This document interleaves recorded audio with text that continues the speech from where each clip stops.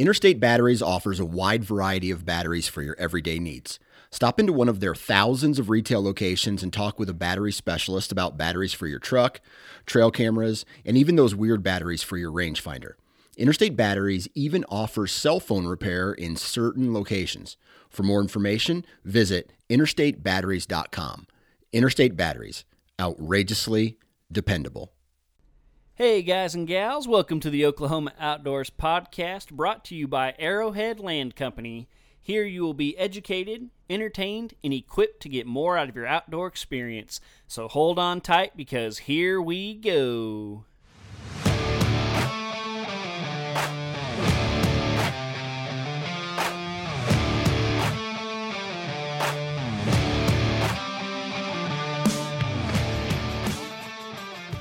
What is going on, everybody? I am your host, John Hudspeth, and as always, welcome to the show. If I sound a little happier than normal, it's because I'm looking out my window right now, and it's like 70-something degrees. It's like fishing weather right now. Like I want to go cast a line, try to catch some fish.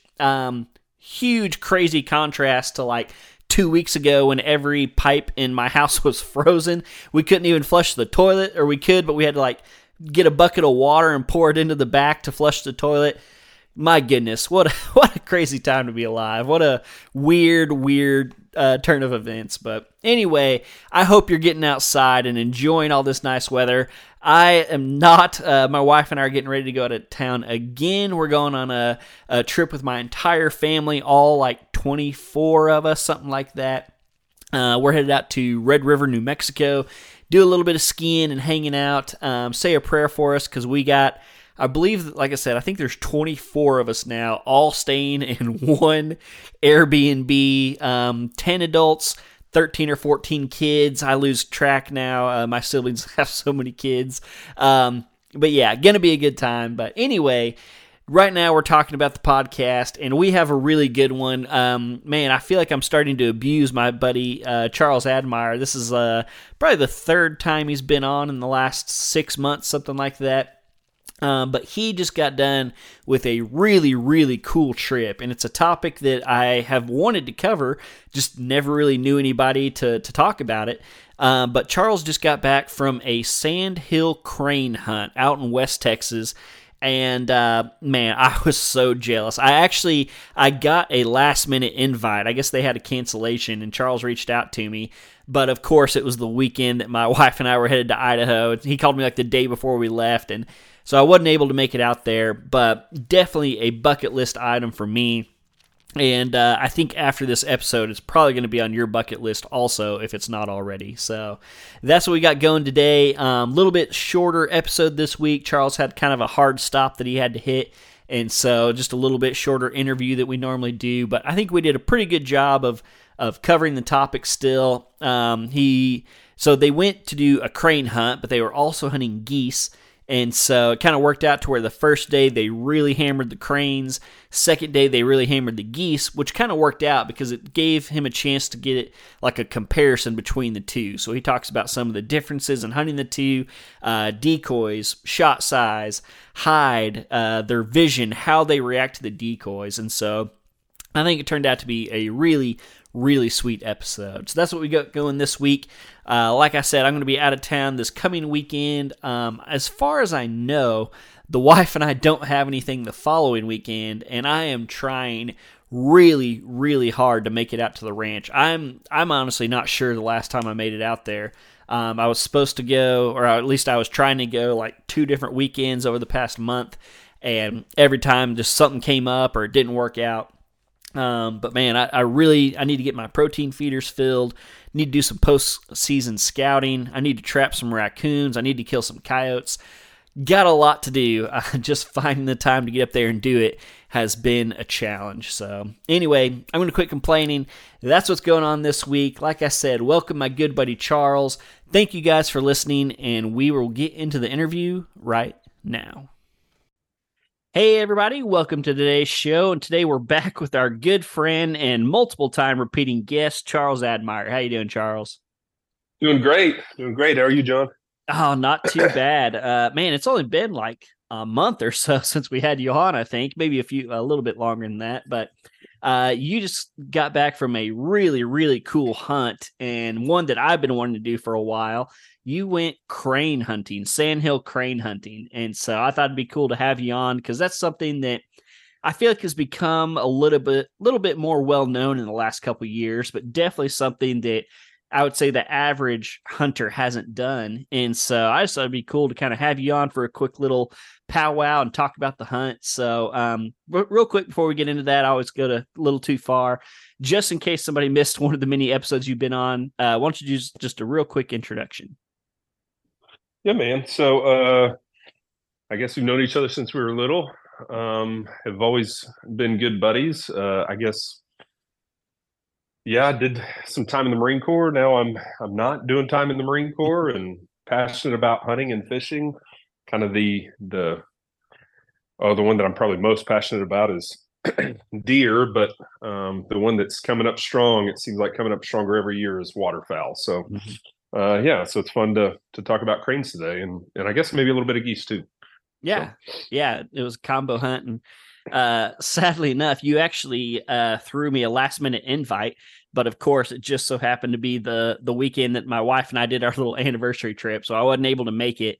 But I was very jealous. I was very jealous that I didn't get to go. And then when I saw the success that y'all had, I was even more jealous. So, so yeah, like you said, you did crane one day and goose one day, I believe. And we're going to kind of focus on the crane, but I want to, because most people probably aren't familiar with crane, I thought it'd be kind of cool to also talk about the geese and kind of compare the two, because I think a lot more people know a little bit more about goose hunting. So yeah, I'm going to be quiet for a minute now, but just kind of give us a quick little rundown, who you went with, kind of where you were at, and just kind of the 10,000-foot view.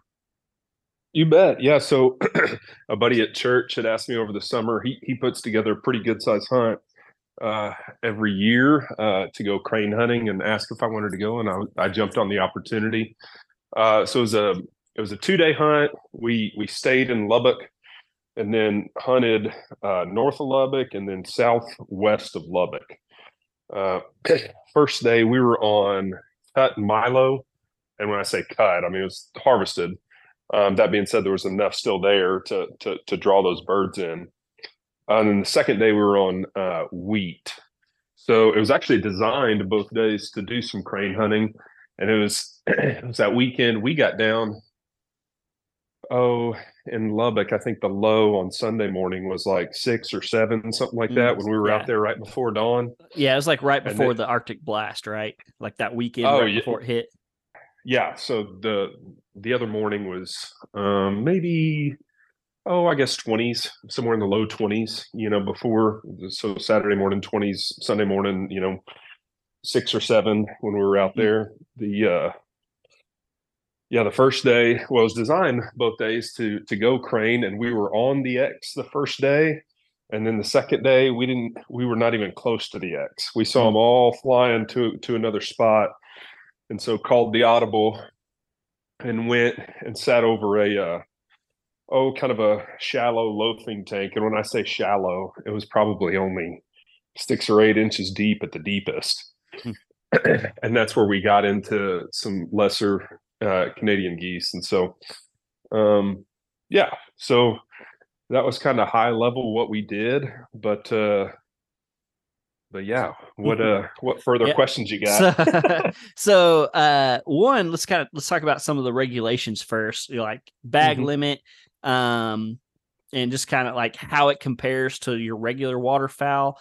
And then also, I'm really curious in just the setup. Like, was it basically just goose hunting, but with crane decoys, or did they set it up differently? And like, how'd they hide all you guys? Just kind of talk about the setup. Yeah. So how they set us up, well, first off, I guess regulations here in Texas, I'm not sure what it is in Oklahoma, but here in Texas, you have to basically inform Texas Parks and Wildlife that you're going to hunt, and it's like a free endorsement, but you still need like your waterfowl stamp, you still need migratory bird, you still need, your license or whatever, and then on top of that, you get a crane endorsement. And so it's a free deal, but you just have to, I guess, let the state know that you're doing it.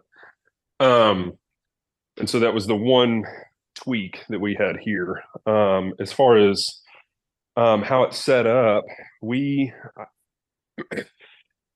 from the questions that I ask them, evidently they'll scout these fields like they would dry land for geese or ducks or anything else and see where they're coming in, but they try to do it, I think, at about the same time frame that they're going to be hunting the next day. Now, don't hold me to that, but from what I understand is those cranes will bounce from field to field, and they'll kind of go on a circuit. And so, which is kind of nice for us because we had that initial wave hit right about sun up, maybe a few minutes before sun up. And then it was just a lot of action for the next probably 30 to 45 minutes.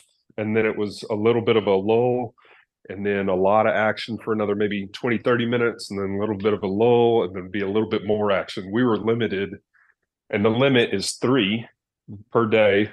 I think that might be the same in Oklahoma too. I'm not sure, but I know it is in Texas. 3 per day, and then possession limit of 9. But yeah, we were able to limit out our group of 14. And so 42 birds. Yeah, 42 birds in the span of by 10 o'clock. And sun up was probably 7:50. We probably shot our first bird at, 7:35, 7:40, something like that, 30 minutes before sun up. I think that's roughly what it was. Don't hold me to that. But anyway, that being said, it's a blast of a good time. You know how they set up the decoys. So we're on the edge, and the West Texas wind never quits blowing. So there was kind of a berm on the edge of this Milo field that we were in, and basically along the fence line, just where sand had accumulated over time.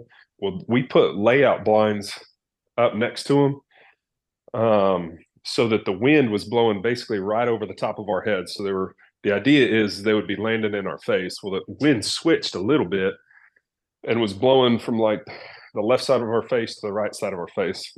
So more or less it changed from a straight north wind to a northeast wind, if that makes sense. So they were landing, when we were shooting most of them, they were passing shots, which was a lot of fun. And then the decoys, again, I don't know if this is a hard and fast deal, but I think they want a lot of outs, when they're landing. From some research I did online before, it sounds like your decoys are kind of to stop them. They don't want to fly over decoys a whole bunch. And so there wasn't necessarily it wasn't in a C or in a J. There weren't tails on the shape of the decoy spread. Yeah. I think I counted, we had roughly 3 dozen full body decoys. They weren't stuffed, but they also weren't silhouettes. They had said that, some companies that made silhouettes had done, a lot of business out there, but then the birds had just gotten real smart. And so you get more birds coming into full bodies. And so we had kind of an alley between us and those 3 dozen decoys, and they were probably, I don't know, 20 to 25 yards out there. And most of our shots, there were a few long ones that were taken that were pretty cool, but most of our shots were, in that 20 to 30 ballpark. Some maybe even a little bit closer. So were they just trying to land right on top of them, basically, or just right around them? Right on the inside. Some of them did land right in amongst them. If they were on the front of a big group. We saw one group that was, I think the biggest one that we probably had come in was somewhere probably between, 50 and 60 birds. But we saw some that had to have had 200 or 300 in them. They just weren't interested, or they weren't coming at us. We saw them passing, 2 or 3 fields over. But those jokers are loud when they're getting up in the morning. You could hear them and they felt like they were right behind your head, But where they were landing, predominantly, to answer your question, was right between us and the decoys, although some landed in it. And they were crossing landing into the wind. Now I'll tell you, they land different than ducks or geese, that hold, like hold a pumpkin or hold a basketball or whatever when they're cupped up. Mm-hmm. They don't go quite that hard, and it's not quite as graceful when they land. When you hit one of them, it's definitely a train wreck, but they're big birds. I mean, they're real big birds as far as wingspan and height and everything else. Yeah. Their breasts are about the size of like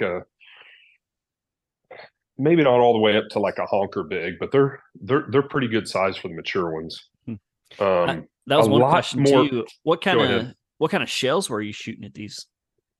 Well, that's a good question, because that's one thing that I took away from it. I had saved some BB heavy hammer because they were all that I was able to find one time when there was an opportunity for some geese, and so I had like 3 boxes of that. So that's what I took out. But a buddy of mine that I invited, I gave him some 2s and some BBs that were just regular steel shot. Those heavy hammer, I think or heavy metal, excuse me, not heavy hammer. Heavy metal, I think 30% of them is bismuth. And that with like a tight choked, choke. Mm-hmm. I have a aftermarket Carlson's. It's like they call it the long range, but I think it would be the same thing as like a full choke, maybe something like that, to really reach out. Mm-hmm. Man, that put it on them. I am a believer now in bismuth because I could tell a market difference. Birds put down with those partial bismuth shells than not. And so, but yeah, 3-inch BB, although I think some of the guys were shooting down to like maybe even 3s. I don't think those guys had as much success, but I don't know. That could just be me being a pessimist. I don't know. Yeah. So basically a goose shell, like equivalent to a goose shell. Yeah. Yeah. I don't think anyone was using magnums, but, or at least 3.5s, but you could have, I guess. But yeah, so the other thing is they're extremely visual. We were in basically layouts that aren't the flap open, but we had like a burlap blanket over us, that several different companies make, that has little piece of burlap that are the color of like the ground or whatever. We just laid under that with our faces covered, looking through the mesh. And then when they were coming in, we would throw those off and shoot. Well, the like ducks and especially geese, there's a lot of calling. Mm-hmm. Man, there was barely any calling from those guys, even with the big groups. Like they'd give them just a little bit to give them enough to turn, but their big deal was they didn't want us, outside of those blankets, and they just didn't want us moving. Mm-hmm. Those birds were just so visual that there were a few times that I think we chalked them not coming into, either movement or showing faces or whatever else. So it was interesting, very interesting. It was like hunting a turkey that's flying or something. Yeah. Yeah. So about 3 dozen decoys, hide, very important, shooting goose shells. Did you I'm picturing a crane. So you got long legs, bigger body, long, tall neck, and then the head. Were you trying to be like specific on where you shot? Like, were you aiming for body? Were you aiming for head? Did it matter? And like, I don't know, were they flying fast, or was it kind of a slow, cumbersome, like kind of an easier shot? We shot at some of them kind of passing, and so that, I guess you try to lead them as best you can and see what happens. But man, I think when they were getting closer, a lot of the success that was happening was headshots. If you lead them a little bit and you focus on that, well, if you drift into the body, at least you're getting pellets, some place that it could help, versus aiming at the body and then, just either getting tail feathers or nothing. And so I think the guys that were shooting for headshots had a lot more success. Gotcha. But, okay. Or success quicker, I should say, maybe, because we all had success. I mean, we all got our limits. So yeah. Obviously, everybody knows of Sandhill cranes being the ribeye of the sky. Have you got to try any yet? Man, we had the guide shot one, and he cooked it for us that night, and it is delicious. Yeah. Sorry, I had a little tickle in my throat. Yeah, it was there was a little bit of, I don't want to say gamey because that sounds bad, but like just a little bit different flavor and just like a touch, you know. Other than that, it was, I mean, you'd rival any steak with it. All he barely did was put just a little bit of oil in a pan, or I guess it was an outdoor griddle. Either way, same thing. And then put a little bit of salt and pepper and garlic on it, and then just seared each side. Ate it, you know, medium rare, and it was chef's kiss. It was so good. It was so good. So so now I'm saving the breasts that I got. I'm saving those for special occasions. So I'm dying to try it. I've heard nothing but good things.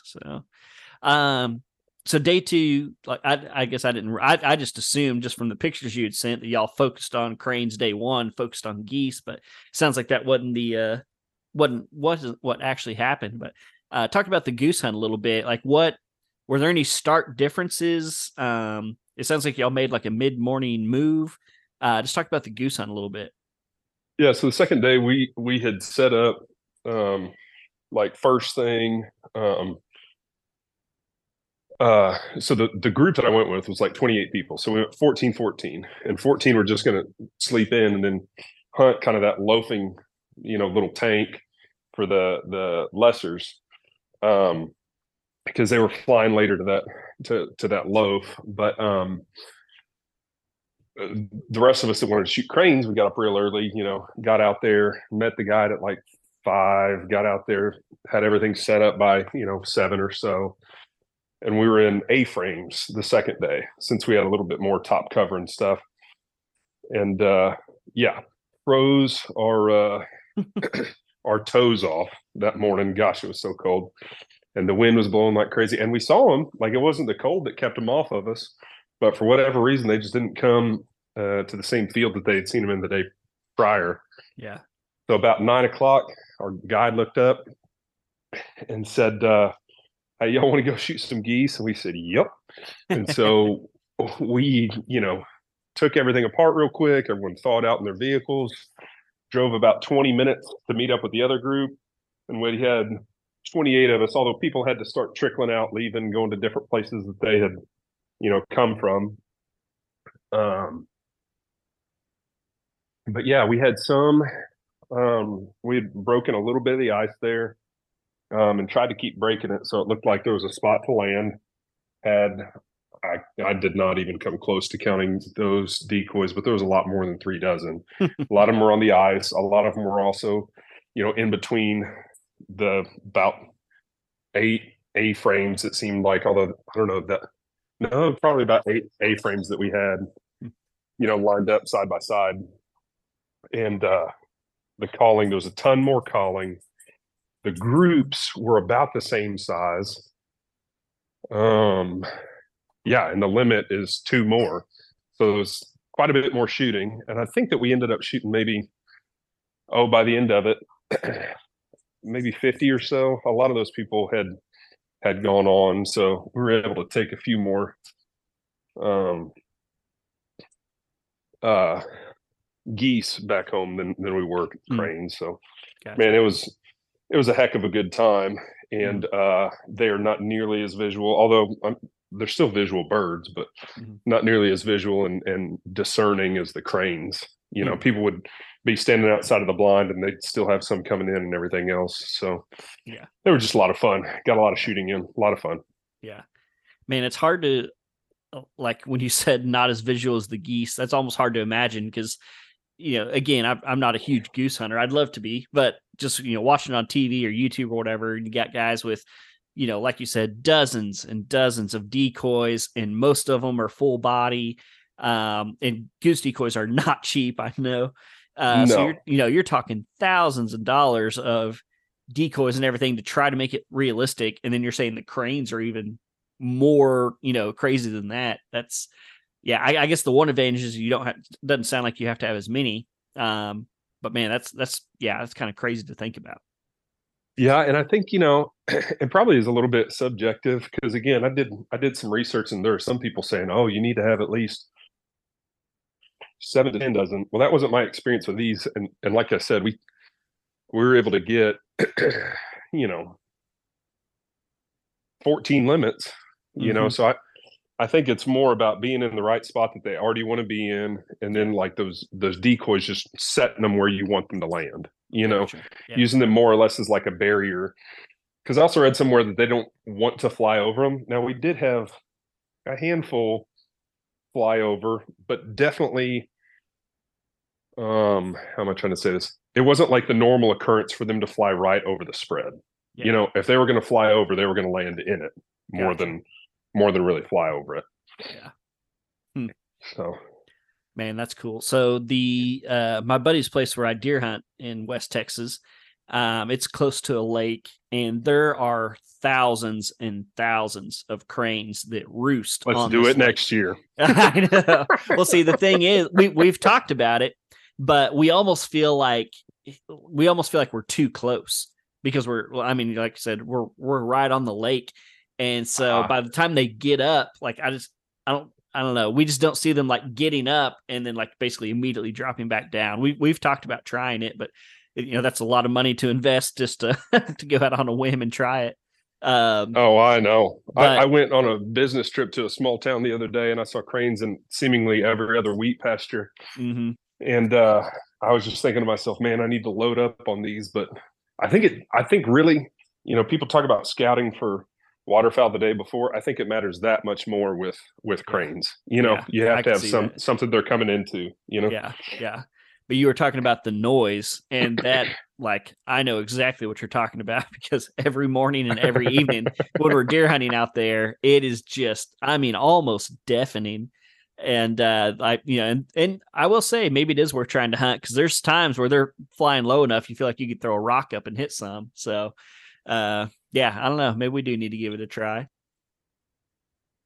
Yeah, dude, I'm always down. You know that. Yeah. Well, I know you got a hard stop coming up here pretty quick, but if you got one big takeaway from the trip, what would that be? One, you can just say, hey, people need to try it. But maybe like one big difference between it and duck hunting, or I don't know, just any tip or last minute observation you want to throw out there. Or two. One is a general deal, but I'm a believer now in bismuth. There was one of the guys was shooting a 20 gauge with bismuth shot at like, I want to say the shot size he was using was like maybe 3s or 4s. And he put birds down with ease. And so, anyway, he was recommending Boss shot shells. So I'm going to have to look those up, but evidently they're like a direct sale type deal. So I'm going to have to look into those for one. But number two is if you're any kind of waterfowler, it's something you just got to do. It's a ton of fun. Take a bunch of friends. It's kind of like, equate it to in some respects to like dove hunting, in that you're able to like visit with a person next to you a little bit, and then obviously calm down and quiet down when birds are coming in, but you just got to do it. It's a ton of fun. Open plains outdoors is who we used. They're a great group of guys. And then I'm sure there's plenty of them that are out there that are just awesome, but they're the ones we use. So anyway, if you got a chance and you're a waterfowl hunter, please go do it. You'll have a lot of fun. Awesome. Well, Charles, man, I appreciate you. I know it's a little bit of a quicker episode, but I appreciate you coming on, talking to us about it. And I'm sure we'll have you on before too much longer. And good luck this spring. Heck yeah, man. Had a ton of fun as usual. See you, John. See you. I told you guys that'd be on your bucket list now. Isn't that awesome? A 14-man Sandhill crane limit, followed up by a day of what he said, 50 geese or something like that. Can't even imagine. A real legit goose hunt is also on my list. Like, I've killed a few geese, while duck hunting, but I've never been on like a legit like that type of goose hunt. So definitely going to have to see if I can weasel my way into that trip next year. Sounds awesome. So again, huge shout out to Charles for coming on and sharing that experience with us. Man, if you guys listening, if y'all have some kind of experience like this, some kind of off the wall or adventurous, crazy type hunt, please reach out to me, because I think those are some of my favorite episodes, just talking about stuff that, like I said, maybe just a little bit out there, a little bit uncommon, kind of off the beaten path. So yeah, that's pretty much going to do it for this week. Thank you guys for listening. We got a lot of great stuff coming up over the next few weeks, so stay tuned. Thank you guys once again for supporting the Oklahoma Outdoors Podcast. Love you guys, and until next week, I will see y'all right back here on the Oklahoma Outdoors Podcast.